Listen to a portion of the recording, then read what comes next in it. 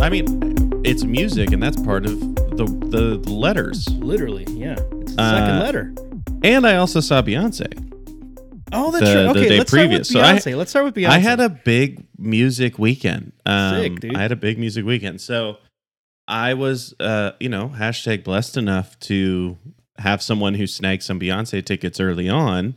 So we went, and I mean, yeah, it's hard to describe it other than to say, yeah, it's a fucking Beyonce show. Like, it's a Beyonce show. Yeah. So you get what you pay for. Like Beyonce gives you a show, and it's really good. And it sucked because there was like an hour rain delay.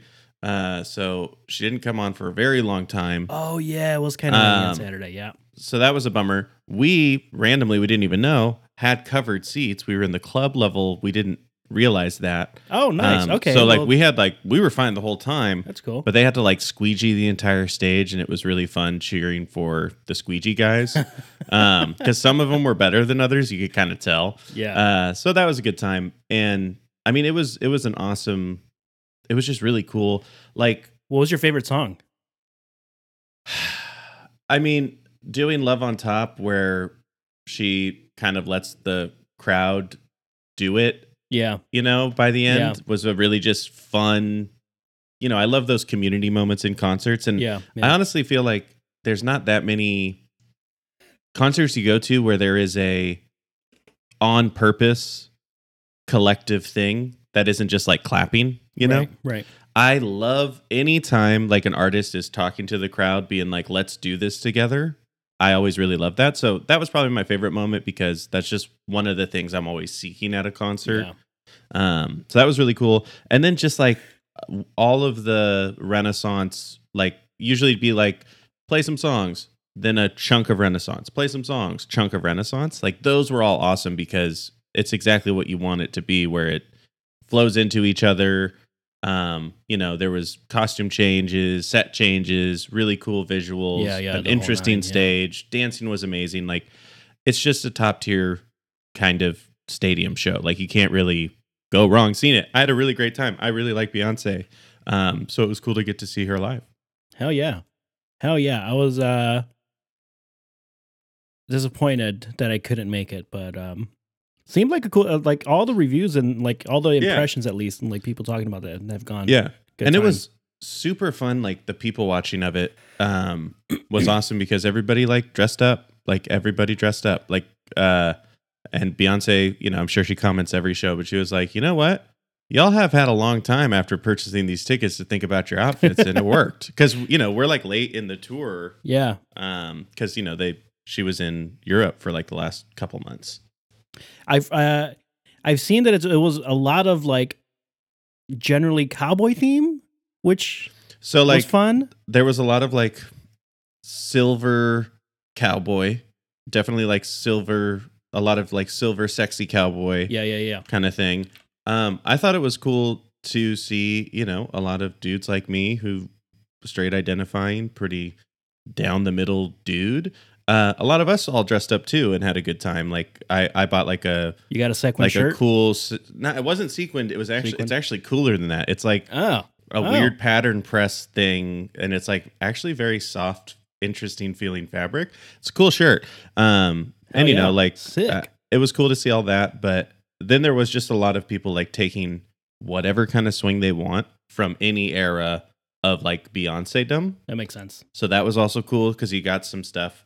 Like, like people that really connected with like Formation maybe had this outfit that was like reminiscent of something Beyonce wore during that time. And then like some people, there was like headpieces, really cool shit, like from like the Lion King era, because she did play some Lion King stuff. Yeah.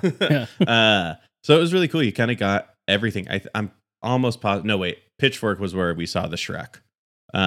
Did you see the Shrek at Pitchfork? No, I didn't see the Shrek. Okay. I thought maybe I saw like a Beyonce Shrek, but no, I was conflating 2 days. Damn, that would have been that. Damn, I hate that I missed that. That's cool. Yeah. No, I someone was telling me that there was like a giant horse somewhere, like in the stands or something, like a fake horse. No, literally at Renaissance, a horse like just appears like, and it is 50 feet tall. Hell and yeah. like all of us, and we're like just having a normal concert. We're not doing anything crazy. We're like having beers, right? Yeah. Like we all notice the horse like after the song has been going on for a bit, and then we were like, hey, when the fuck that horse get there? Because it was huge. But they do a really good job where you don't notice it. It was cool. Man. There was some really slick production shit like that. Hell like, yeah. I mean, you know, that's why stadium shows cost money. You do go, it's a show. Yeah. Yeah, that makes sense. Get the full production in there. Yeah. Welcome. Only go to a stadium show you really want to, though. Don't go to a stadium show where you're spending a bunch of money on a band you don't really care that much about. Yeah, no, you gotta be at least like a fan, or at least even a casual fan. Yeah. Sorry, I totally blew our segue, but okay. I had to get that out. That's smart. It's good advice. Thank you. Welcome to the DMGT podcast. No, Jesus Christ. You're killing me today, Spencer. You're killing me. I am your host, Danny. I'm Spencer. Pitchfork was cool, man. And going from Beyonce into Pitchfork, that's a weekend, man, for you. I know. And I will say, I'm getting too old for this shit. Definitely felt that distinctly throughout the weekend of being like, oh, I need to go somewhere that isn't this warm right now. Or I would like to sit. Lots of those thoughts this weekend. A lot of walking around. Yeah. I like halfway through Pitchfork, because we got there like at 3:00. Yeah, you guys were insane. So early, it was hot. And like around 6:00, I was like, if I can't find somewhere to sit, I'm going to die. Yep. And it was the first time. This Pitchfork was the first time ever, because it was like one of my yearly allowances for like hopping in a pit for somewhere. So I saw half of Soul Glo and then half of JPEGMAFIA. And I hopped in the pit for a couple of songs for Soul Glo. It was intense. It was cool. And then like not even 30 minutes afterwards, it was like, yeah, this maybe was a mistake. Yep. My body's already like mad at me for this. And I was like, oh no, am I starting? Is it happening finally? I'm aging out. It's not even that. It's just when you are in an energetic pit, like that is energetic. One of the heaviest workouts I think you can do in such a short amount of time. Because you know, a pit ebbs and flows every song. And some songs the pit might not even happen. So you get break, but like just if you're full on in a pit for 4 minutes, you better be in shape or you're toast. And then the sun, it was so hot, direct sunlight, like it was brutal. I think it was like a lot of people going down during the Bon Iver concert. That makes sense, because like my sideline as a tall guy, like looking over the whole crowd because you were in the back, like just seeing people being like every year at Pitchfork. That's what the last set for me. That's the last set. It's just seeing people be like, that's hilarious. I mean.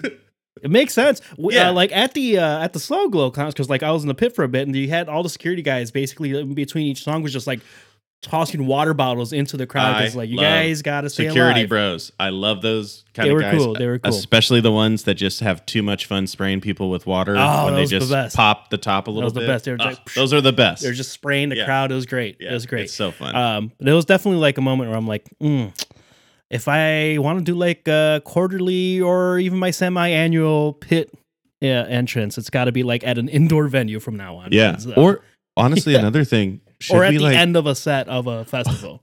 Or should we get fit to hit the pit? Maybe. You know what? That's fit for the pit. Let's get fit for the pit. Let's get fit for the pit. This is for aging emo dads that need to be able to still thrash a little bit. You know, you're busy. Honestly, that's that might be the best motivation I've heard in a while. That is crazy that might actually work. Because dude, remember Denzel Curry? I almost fucking died. Oh, I love. Remember that, the next though. day you guys were like, "Hey, why'd you like just walk away from us?" And I was like, "Because I was about to die." Yeah, I wasn't making. I was literally delirious. I was like, "If I don't get to water now, I'm about to be dead." I know there's a 7-Eleven by this fucking cemetery. Your last water rights. No, that's a good idea. Fit for the pit. Fit for the pit. Fit for the pit. All right, emo dads, millennials. Pitchfork was cool. JPEG Mafia's. I love that I always forget that he has like a really good "Call Me Maybe" cover. Yeah, it's a really fun cover. I always forget, and like when he started singing, I was like, oh shit, this is really good. Also, he can really sing. I always forget that he can like actually sing, which is cool. Yeah, he was going after it during his set. Oh yeah, like oh yeah. Seemingly dealing with a lot of audio weirdness, but like, you know, he rolled with it really well. I thought there seemed to be a that stage had problems like the whole day. Had problems the whole day. Which I don't think it definitely didn't contribute to the crowd. Like, and we've talked about this. Chicago crowds kind of lame sometimes. It was a very mellow crowd, but Pitchfork's always kind of mellow. Yeah, So you have like a couple of artists here that like really hyped up, but yeah. Yeah, that's always, I feel like, has been Pitchfork's like sequencing. They throw a couple of the thrashing, the most like potentially energetic shows. They sprinkle those throughout like mid-afternoon to get people to like the food hour. And then they like kind of pop in a couple bigger, chiller things, and then you get your closers. But, you know, like the thing, it's like, you know how Chicago, everything's so like, oh, all these neighborhoods are so, this neighborhood's like this, and this one's like this. I feel like that's also similar to the different festivals, music festivals of the city. Yes. Like, and Pitchfork, I agree. Straight up, Pitchfork's the weed show that isn't electronic reset. Right. Is more like it's like maybe the cooler version of it now. I think Reset is probably the cooler version of it now. Reset was, when I went to Reset, that was great. Yeah. But obviously Pitchfork's just bigger artists, bigger music. It's not like quite like a Riot Fest. I mean, I guess it's similar to Riot Fest on like the less rock band, emo, thrashing, punk rock side of it. Even though you had a little bit of that. It's certainly no Lollapalooza anymore. And exactly. It's like that one is truly like, I mean, it's just, Pitchfork is really more for like you're in your 20s and you move to Chicago and you go to Pitchfork. Yeah. And then like Lala is like people come here to go to it. Yeah. I think that's like maybe also part of the difference of the vibe. But yeah, people don't go crazy at Chicago shows. But Soul Glo got it going. Soul Glo, you know what? Soul Glo had a nice JPEG had crowd, a good pit. They had a good pit. People were like helping each other up and everything. Like immediately, it was a very conscious and very pit like, etiquette. Pit etiquette tells me the types of fans a band has. Yes. And every time you go to a show and you're in a pit and you're in an unknown pit and it's a good pit, you're like, cool. I think maybe I'll vibe with this music and people who like this music. Yeah, they were cool. What's your favorite performance from Pitchfork? You know, that's a good question. I think, and this is weird because I think looking back, I really enjoyed Kalila's set. Kalila's was cool. I was listening from afar. It was because I wasn't super close, but also she just ripped through a shitload of songs. She was crushing. She had the crowd going. She had the crowd going. She had the most minimal set of the entire the entire day, where it was just they lowered the lights to give her some backlight, and that was it.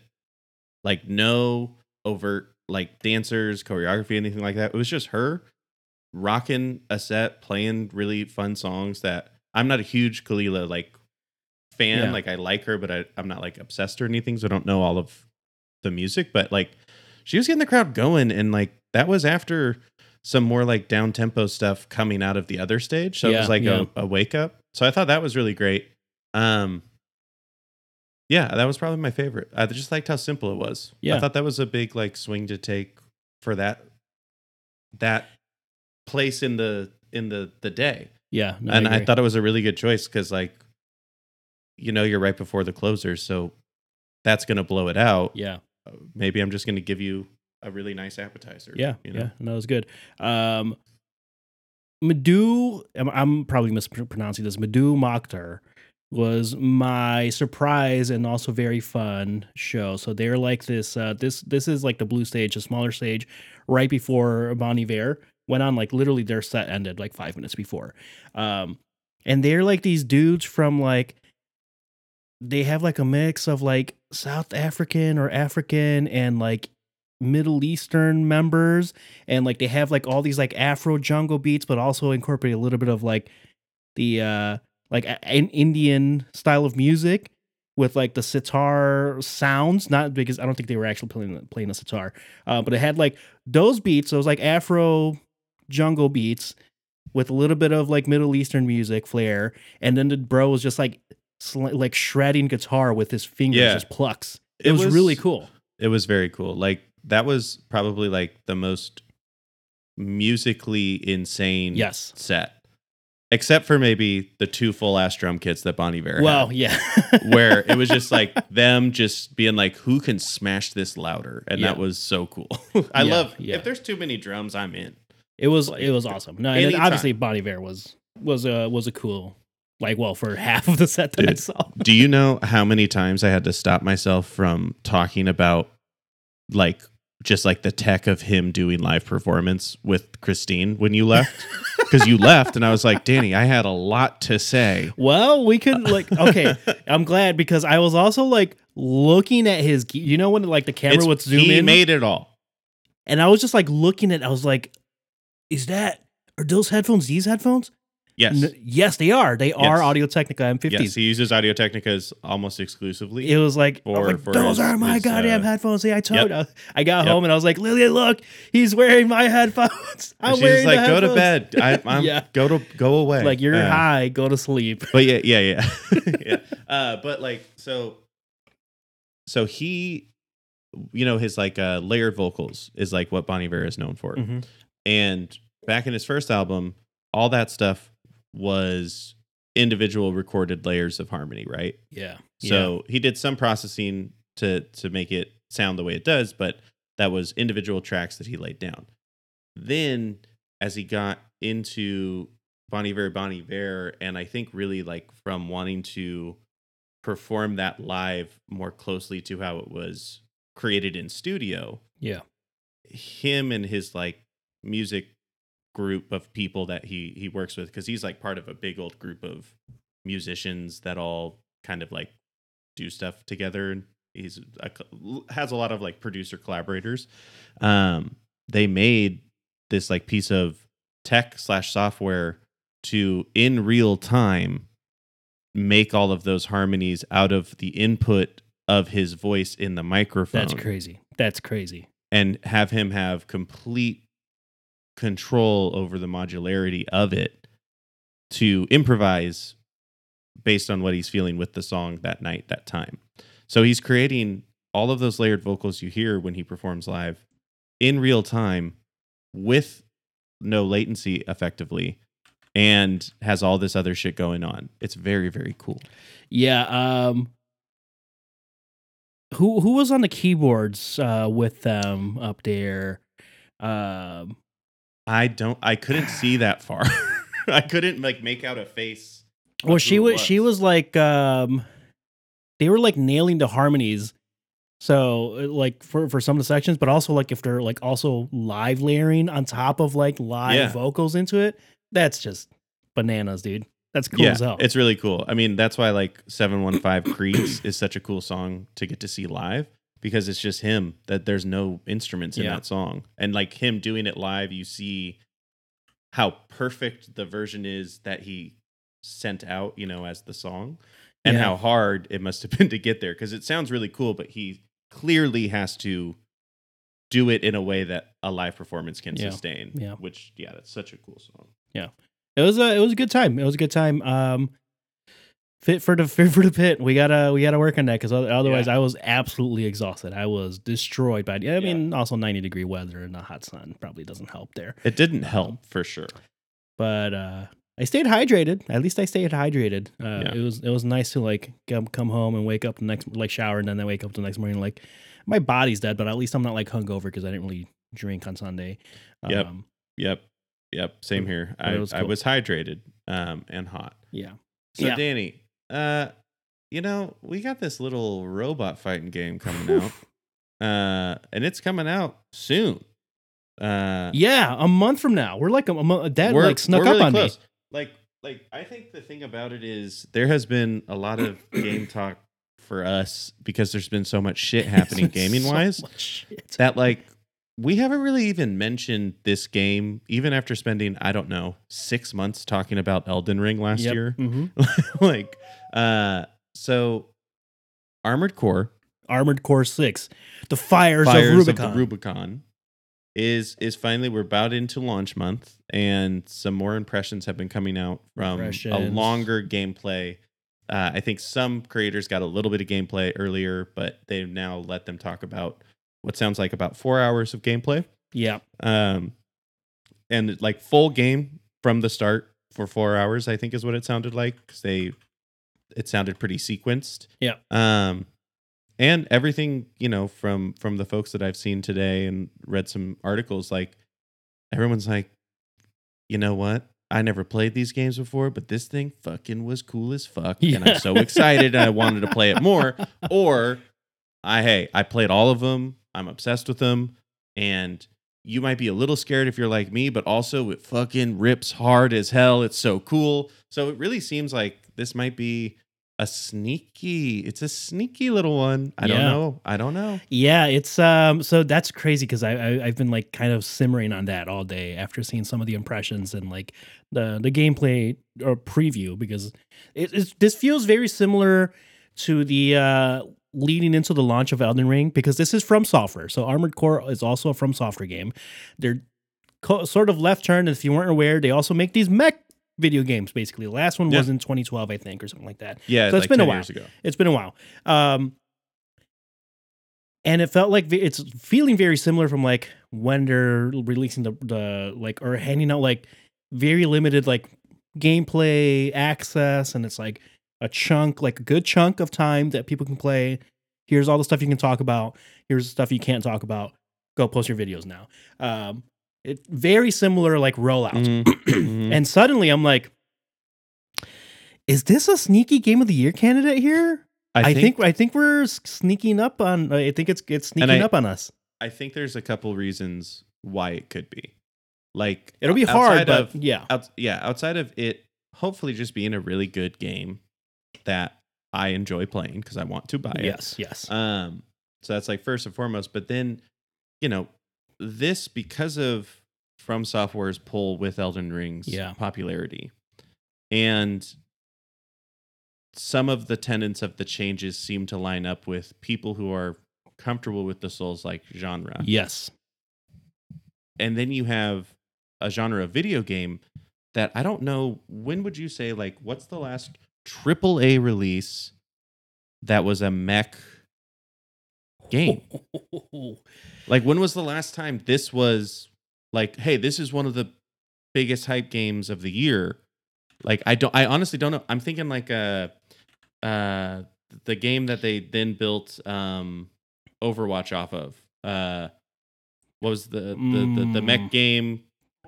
Fast-paced shooting, you go Titanfall? in and out of mechs. Titanfall 2. Titanfall, I think, was the last. Titanfall 2 specifically, I think was the last one. That was the one I could place. I'm sure there's others that like mech enthusiasts, but I'm saying like that was the last one that was like big. This is in the space. everyone should play this game because that's what we tried to make kind of game. Yep.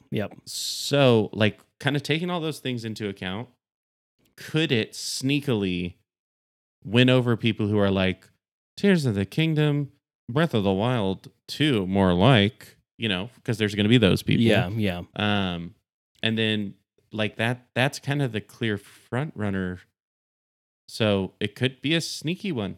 It could be a sneaky one. Look, I think the gameplay previews look really tight because it's incorporating a lot of like the so the two games that came to mind for me specifically, and like I know other games for a long time have been doing these types of mechanics and stuff, but like just like as far as like prestige goes and titles that people generally respect in gaming is Nier Automata and Returnal. Nier Automata had these sections in the game where they completely switched up the game genre on you, which was very cool. Classic Nier.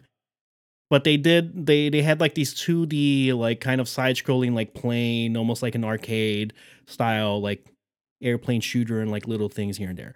But then they had sections where it went kind of 3D and it felt a little more like like a Star Fox, Yeah, like an old yeah. school Star Fox, so to say. And it felt very much kind of like that, where it's like you have all these like, bullets and colors and things coming at you, and it was very arcadey, like old school, like just brought to life in the 3D space. Returnal was also very much like that, which still, by the way, should have won, or at least been a nominee for 2021 Game of the Year. It's still clearly a the best game travesty. of that year. Like Travesty. it's so Yeah, it's not even close. It's so good. It just nails what it's going for. So that's the other one that came to mind, where it's like these in spirit and the core of like the mechanics and how the game functions reminded me of that, which I personally really loved. It was hard as shit. I don't think Armored Core is going to be quite that difficult. I think actually, the difficulty is going to be different. Yes. Because I think the difficulty of all previous entries was just learning how the fuck to play it. And I think that's what their learning curve is probably. The learning curve is probably the biggest thing more than anything else, which was also kind of true for is also kind of true for Soulsborns. Yeah. But they're also like actually difficult even after you learn it. That's the thing. I think it's like because Armored Core and who's the YouTuber? I always forget his name. Vatividya? Yeah, Vatividya did it's a full-on 90-minute documentary that is him completing all the Armored Core games ever made, and trying as best as he could to play them in their original form. So he tried to not emulate them if he could get away with it. I think one he ended up having to emulate. Yeah. But it was astounding to realize that I think it took them 2 games into the generation of dual sticks to adopt the use of them. Yeah. Like 2 full games. Like we're talking like 4 years into that being a standard control scheme. That's when they like added it. And then there was a section where he's like, so this one and some Armored Core enthusiasts, there's a different way to hold your controller to play Armored Core better.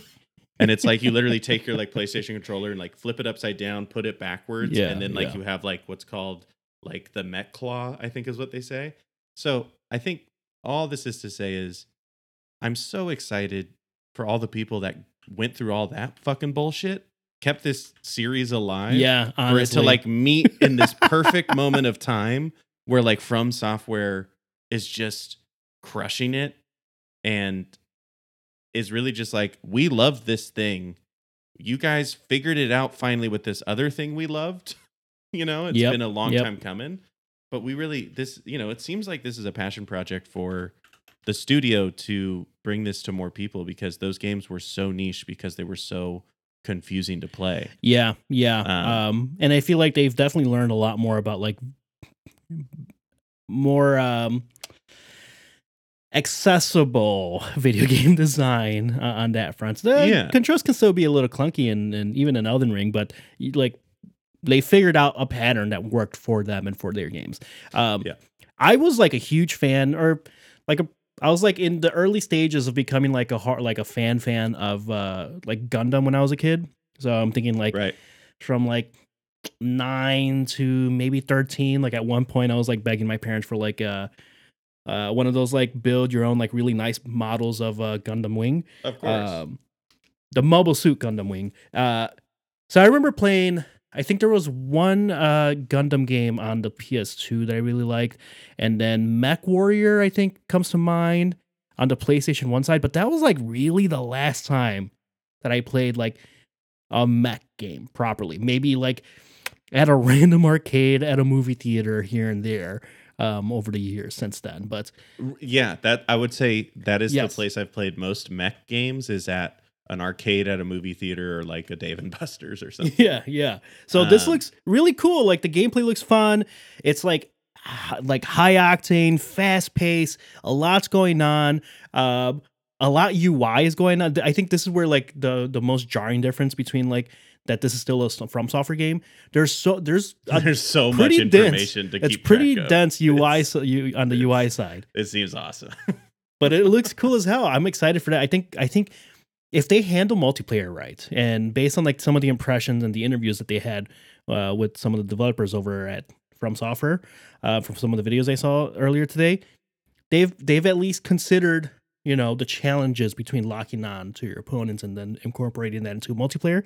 I think this could potentially be like a really fun multiplayer shooter thing. And competitively as well. I feel like it could be a really cool competitive thing, because the thing that sounds like they have really kept in the identity of this new game is the insane levels of customization to a build you can create. Oh my god, we haven't even gotten to that yet. Like I think that's the thing that I'm really excited to get overwhelmed by, because it's pretty rare that huge titles like this that are going to have a multiplayer component, and maybe they're going to nerf that customization. I don't know, who knows? Yeah. But like, we're in such a looter hero shooter.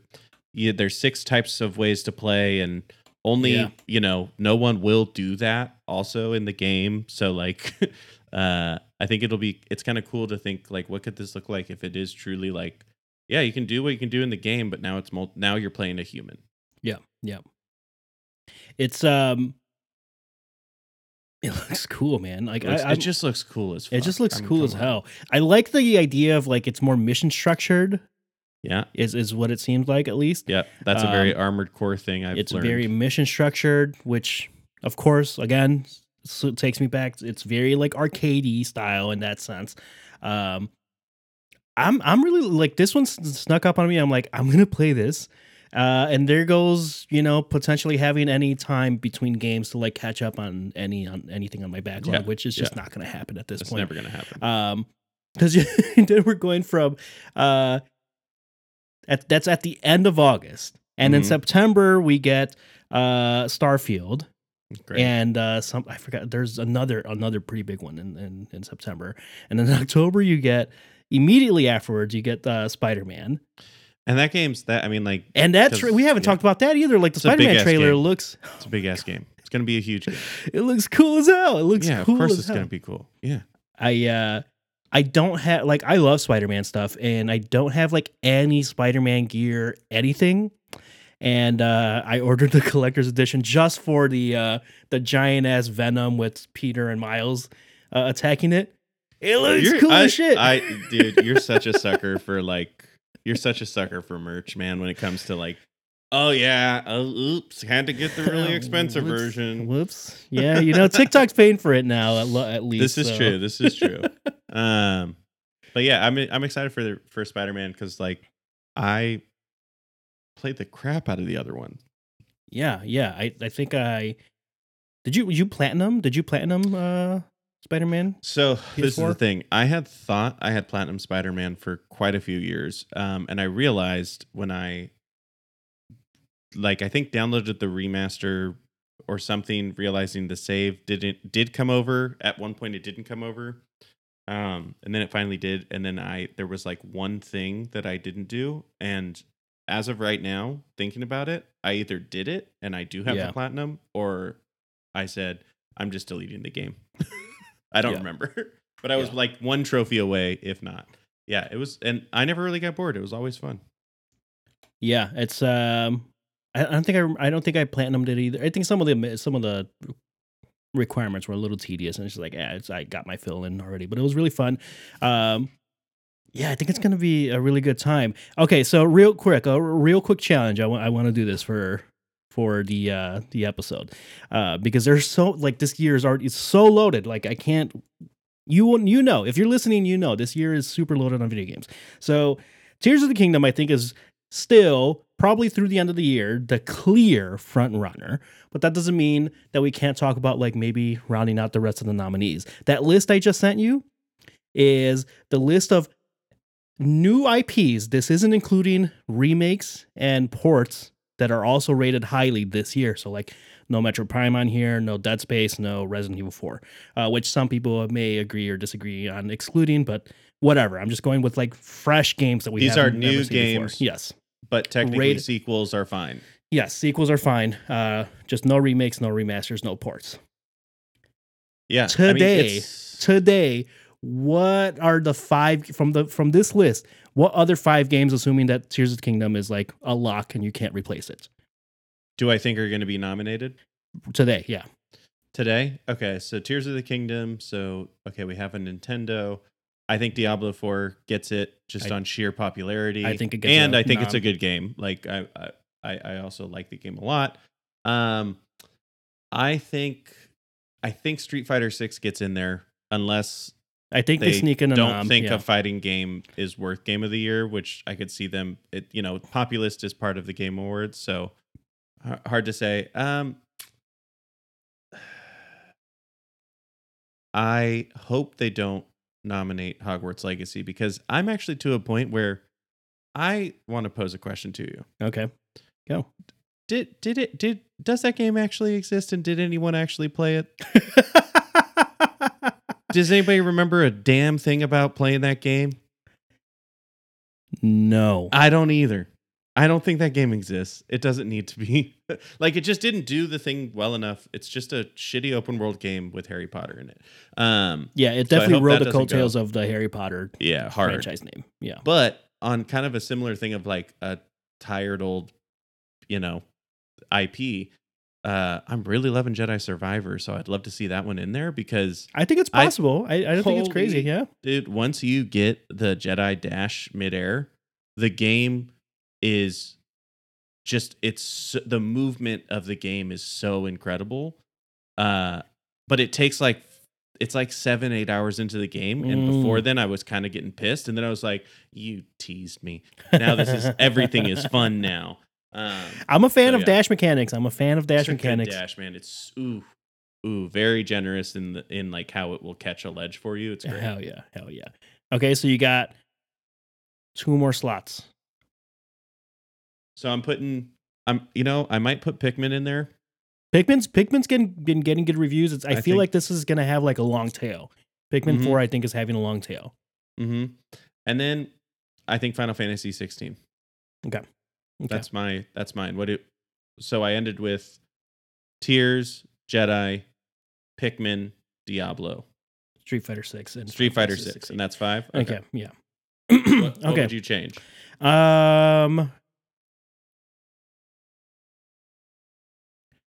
I would today I would give the nod over to Hi-Fi Rush over Jedi Survivor, but I haven't played Jedi Survivor yet. So and I don't think you played Hi-Fi Rush. So boom, that's what explains the discrepancy on the list. Okay. What games get bumped out and what gets added? Assuming like the rest of the Spider-Man, Fires of Rubicon, all these. Assuming they like have good launches. So what I think, upcoming games will get nominated and what gets bumped off?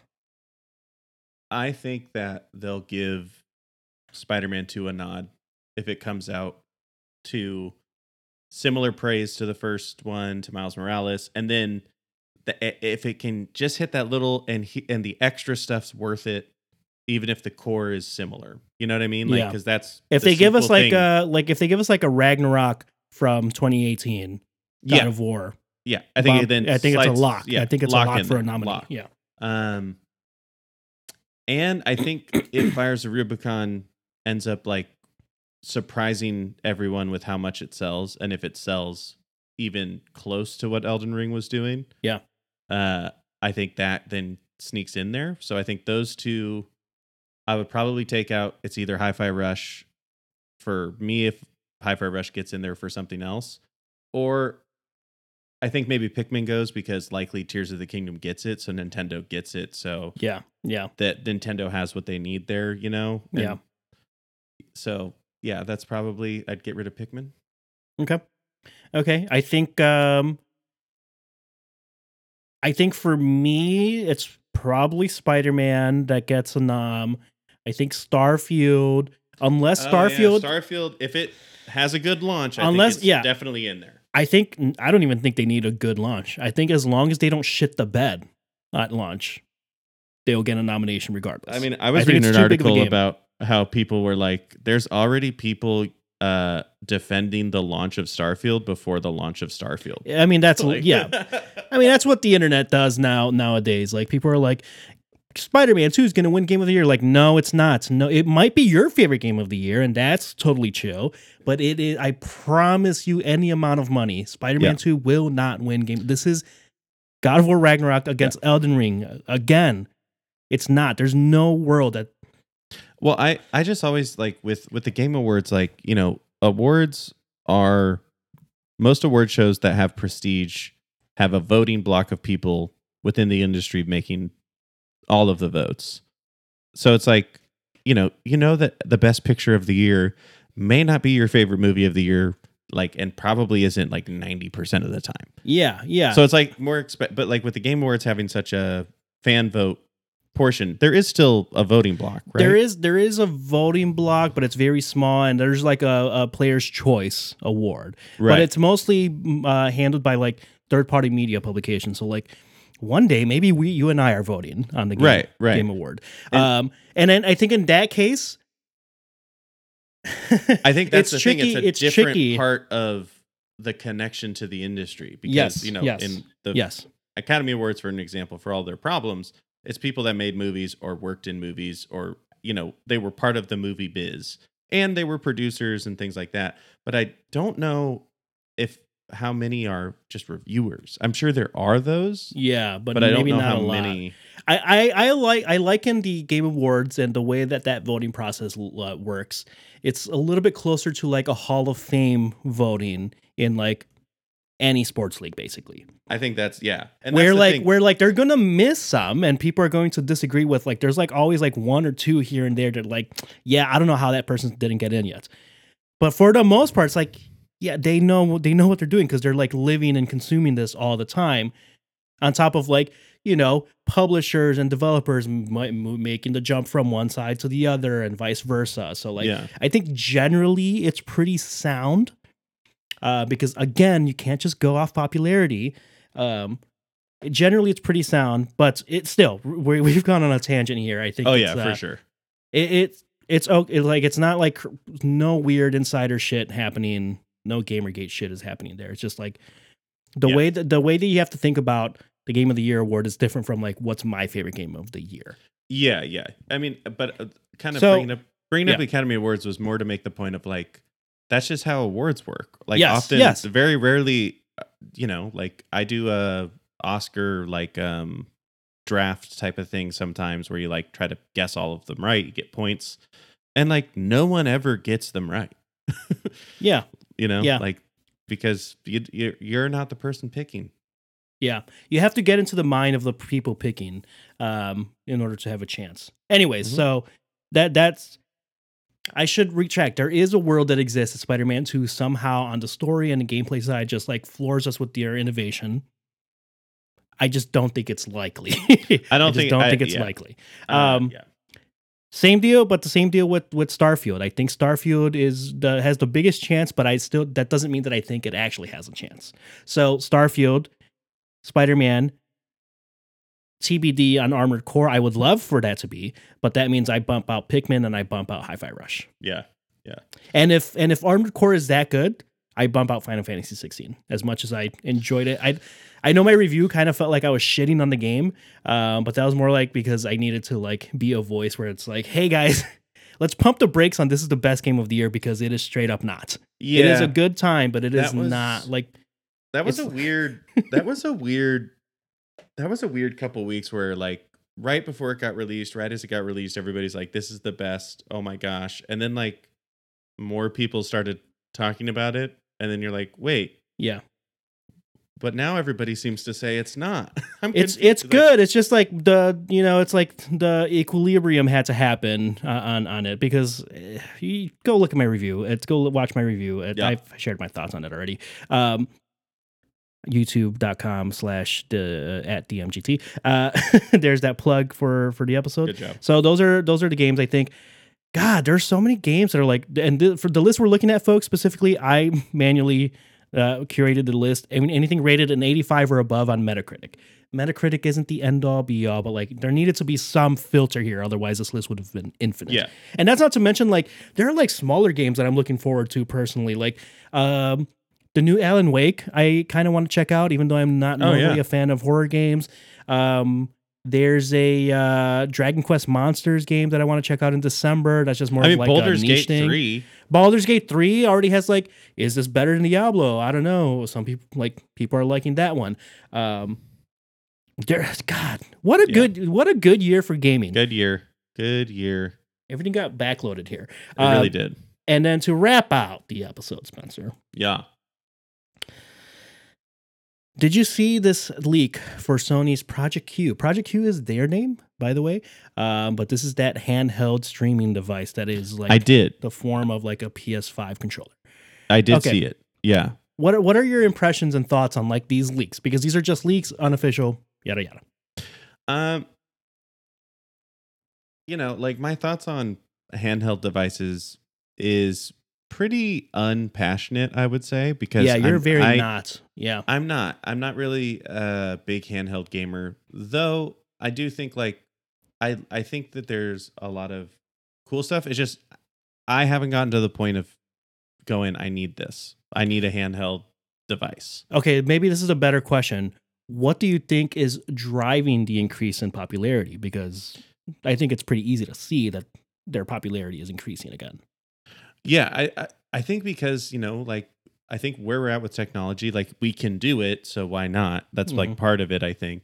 And then I think the other part of it is the more devices that we have, the more likely you're going to run into who gets to have the TV. You know what I mean? Like, I think that's that's like why the Switch was such a big thing. Because it had that option, and I think that's really what kicked us into this new era of it. So I think that's why it's gaining in popularity, because sometimes I think about like, if you're a kid who has a cell phone, but otherwise like your family doesn't have a ton of money to spend on media and things like that, like a handheld might be the best option, like especially like an emulator handheld, where for $150 you can play like every game that ever existed on like 2 generations back, and so I think that's more of like for me, I think that's the more interesting part of handhelds, is like how to give more access to more people who may not be able to do it the traditional console or desktop way. So I think that's the cool part, because more people will be playing games, and more old games won't go die because people can emulate them on these devices. So I think it's really cool altogether. Like the Steam Deck, obviously is probably the most popular one outside of a Switch. But for me, I'm like, like it could solve a problem. I could play Starfield on it. Like, so I could pick one up for something like that. But then at the same point for me, I'm like, but that would be the only thing I might do with it. And is that worth $400? Yeah. That's a good question to pose. I think that's my general conflict with the idea of video games going cloud-based and streaming, a la movies and TV shows and music. Where, like, on one hand, you're exactly right. I think the accessibility and, like, having a decent internet connection is getting a little bit easier and easier every year that goes by. So, like, that's not so much of a, like, argument against that I would have had, like, even 5 years ago. Like, when the Switch first came out, I was like, people don't have good internet connections, and latency is going to be a terrible experience for people, that even though it's servicing them on like the monetary side for lower price to entry, their experience is going to be terrible, and like they shouldn't be punished for, where they are or where they live. But that's getting, relatively remediated, at least in the US. So like, I think what's happening with a lot of these handhelds, I think the overarching big picture that some of these companies are thinking is like, are we testing the waters with this being the viable product, physical product that is cheaper to manufacture, can get into more people's hands faster, and then use to stream all your games? Right. But then, so thus the conundrum lies with Project Q, because Project Q isn't what we were just talking about. No. It is a dedicated device to Wi-Fi stream games from your PlayStation 5. So you have to be in the ecosystem to get this. So this isn't an access giver. No. I think at a high level, at a macro level, it is.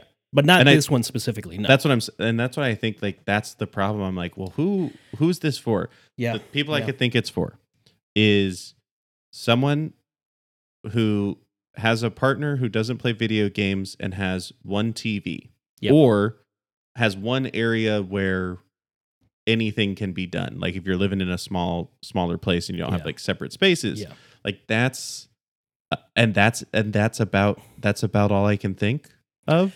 Maybe travelers, if you're a regular traveler, but like how long are you in your hotel, and like do you trust the shitty airport Wi-Fi? Hotel Wi-Fi sucks, airport Wi-Fi sucks, flight Wi-Fi sucks, driving, doing a hotspot Wi-Fi sucks. Like those things are still all there. Yeah.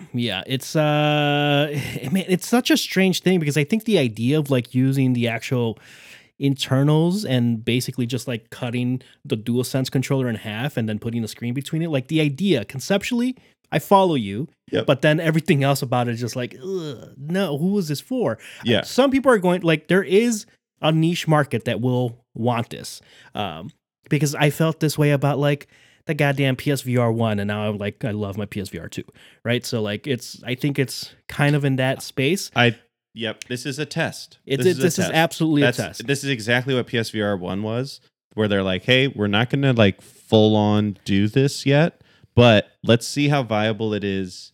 And then if this is even a little bit successful, then we're going to make a companion piece to your PS5. We're going to try to fucking put a PS5 inside of a handheld. Yeah. Like that's the next step. It's strange because like PlayStation and Sony, they don't need to test these waters, because the PSP was successful. The PS Vita was not as successful, but it still found its corner.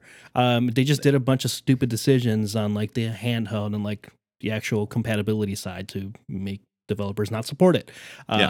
It wasn't because it was underpowered. It was because Sony, like, hey, you have to use these stupid specific cartridges and these stupid specific memory cards, which are formatted in a very specific way. Yeah. And developers were like, screw you, man. There's already like 8 consoles we have to not interested. No, thank you. So I think like it looks for this project, yeah, like whatever it is, it really just comes down to what are they going to sell it for?